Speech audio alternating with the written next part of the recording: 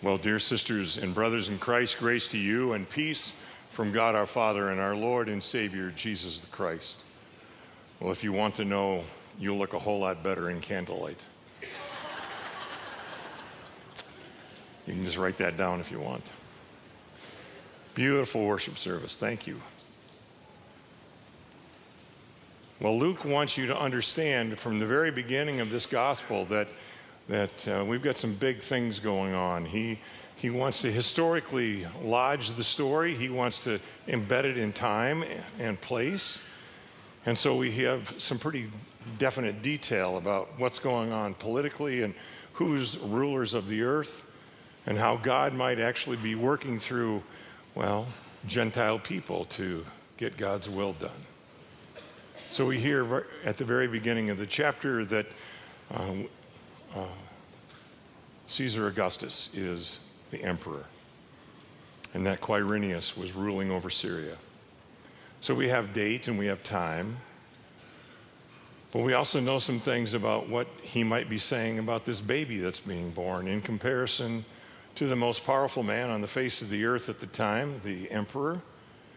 You see, at this point in the history of the Empire of Rome, you might make a pretty good argument that this is the pinnacle. This is actually about as good as it gets. During his lifetime, he has consolidated authority down into himself. He had just been named before this story breaks and begins its telling. He had been named Caesar. He had started out his rule with two other two other folks, but he had managed to wrest their authority to himself. And so we have an emperor who has just been given the title of Savior of the world. There is still a statue of him with that emblazoned on the bottom. Savior of the world. Interesting. And here's this baby being born. Not in a kind of castle, not in a palace, but in a stable. And we have people being told that are more than surprising. If you've ever wondered if God has a sense of humor, I always point to this story as an example, and we'll get to that in a second. We have a surprise coming to these shepherds. And I got to tell you, good surprises I like. Not a big fan of bad surprises, but good surprises are really a gift. They're life-changing, or they can be life-changing. I remember when my wife looked at me across the kitchen table and said, "We're going to have a baby."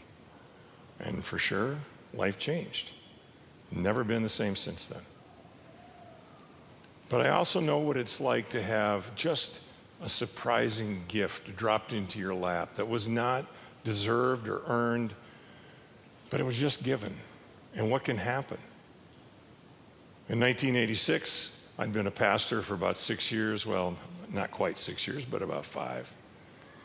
And Bishop Eitram, who was the Bishop of South Dakota at the time, and his associate, Ray Ing, wanted to put my name in for a trip that was going to be put together by the American Lutheran Church in which I was serving. And they were going to be going into the Soviet Union on a peace trip.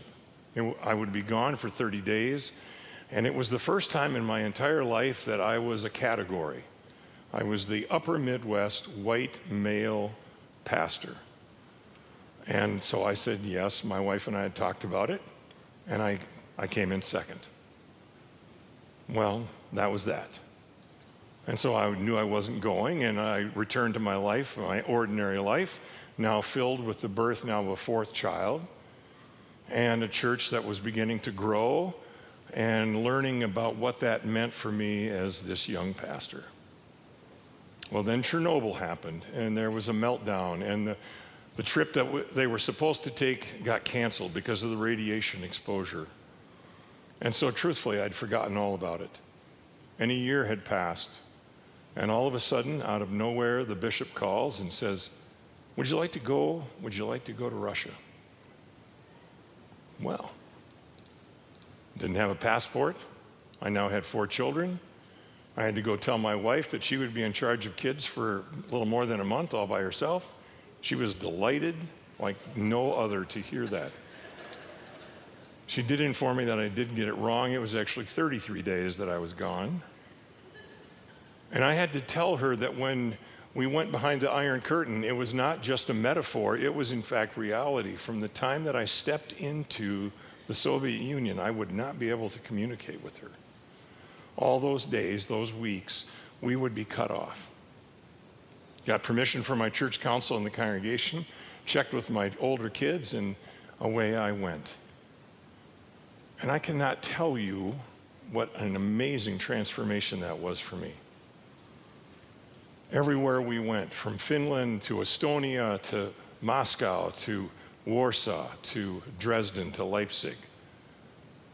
Everywhere we went, here were Christians that to say Jesus' name out loud meant that it cost them in a very real way.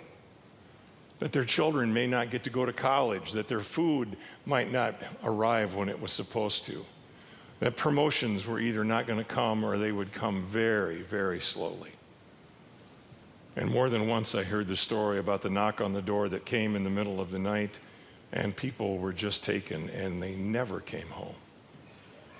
And to sit and listen and be a part of these faith communities as they talked about what it meant to follow Jesus in a place where it was costly, which was certainly not my world, was transformative. And how we could speak into their world that they found it to be helpful. And how words and actions on our part actually reverberated through their worlds. And that we could actually make their world better by how we spoke and how we acted. It was transformative. But it was just a flat out gift. Unexpected, unearned, undeserved. So let's get to the shepherds. I just love those guys. They're sitting around a campfire. It's cold. They're not happy. This is the lowest rung of the Jewish community. You really couldn't get much lower than shepherds. My favorite part of this entire story is that within the Jewish community, shepherds were not allowed to testify in court. There was a rule that shepherds couldn't speak there because everyone knew that they lied all the time. So why would God choose shepherds to be the first apostles, the first bearers of the good news? There they are around the campfire, uneducated, illiterate, stinky. If you don't think they were stinky, well, let's take a little short stop. They didn't have gates on their little paddocks that they put the sheep in at night. The lowest shepherd in the group had to sleep in the doorway where all the sheep went in and out. Guess what you smell like? Oh yeah, they're a fun bunch. And then all of a sudden, in the midst of their life, here comes an angel with this amazing, unbelievable story. That there is a child that's been born, the one that we've been waiting for. And what's the title?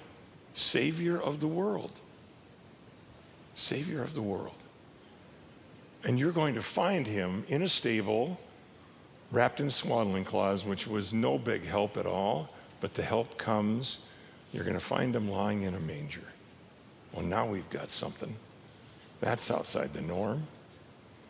And so here we have this holy baby in a rundown, beat-up stable, lying in a manger.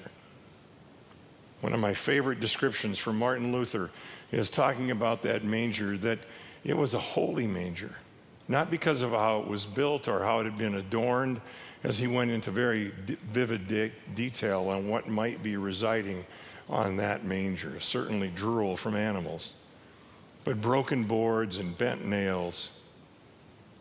But it was a holy manger because it was holding the baby named Jesus, Savior. And so after the choir had gotten done, here are the shepherds. Not the same anymore, right? You don't experiencing that without having your life transformed.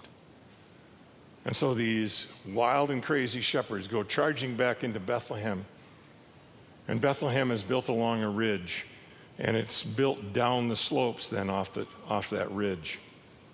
And it's a place where your house is on top, and then down below that, most people had stables, just like we hear in this story.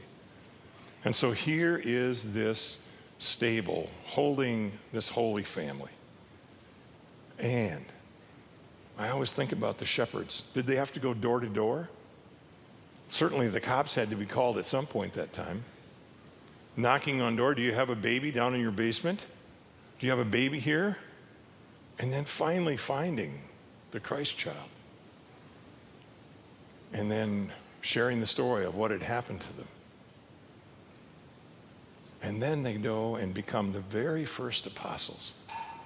As they move back into that same city, which normally on any given day, but now in the middle of the night, they are bringing good news to the world. The last time I preached on Christmas Eve was at prison here in Sioux Falls. Bob Chell was the pastor, and he had invited me. Christmas Eve was on a Thursday night. And so my wife and I went, and he had invited me to preach. And as I was reading the gospel, I looked up and realized that here in front of me were all the shepherds. Because here's all the people that we've packed away, and we don't want to think about them. And we certainly don't want to sit by them. And they are the people that we just want them to not be around, right? And as I preached that night, I wanted them to hear and understand that the good news was for them. Was for them. And that the angel had come for them. And that the invitation was that they might hear the good news of Jesus Christ in their world. And know that Christ, in fact, was the Savior of the world. And it was coming to them as a gift, not deserved or earned or in any way that they could pay for, but here it was, just given. And I think about those shepherds as they went back down that hill after that night had happened, and as the sun was probably dawning and they had to go back to their life. It was still the same life. They were still going to be at the bottom of the economic run. They were still going to be despised by the community. But I always think about them as never being the same. That those shepherds went back as transformed people because they had encountered the holy and had taken it into themselves. This gift that comes to us in Jesus Christ, Him crucified and raised from the dead, bringing the gift of forgiveness of sins, of life eternal and life in Him, and most importantly, life abundantly. And as I shared with those men in prison some years back, it was my hope and prayer that as they went back to their cells, still prisoners of the state, still doing their time, that they went back as people that were also holy, because they had encountered the holy in Jesus Christ, that they had been fed at the table and sent back into their world to share the good news. So on this Christmas Eve, I want you to hear that Jesus Christ came for you, that He came for you. Not that you deserve it or have earned it, but that the gift is for you. And there's an invitation then that comes from Jesus Christ for you to go and share the good news in your family, in your neighborhood, in your community. That you live out the forgiveness of sins that we ourselves experience. And that you share that abundant life with the world that certainly needs to hear it. So God's blessings to each one of you on this Christmas Eve, that the good news of Jesus Christ, the Savior of the world, is here for you. Amen.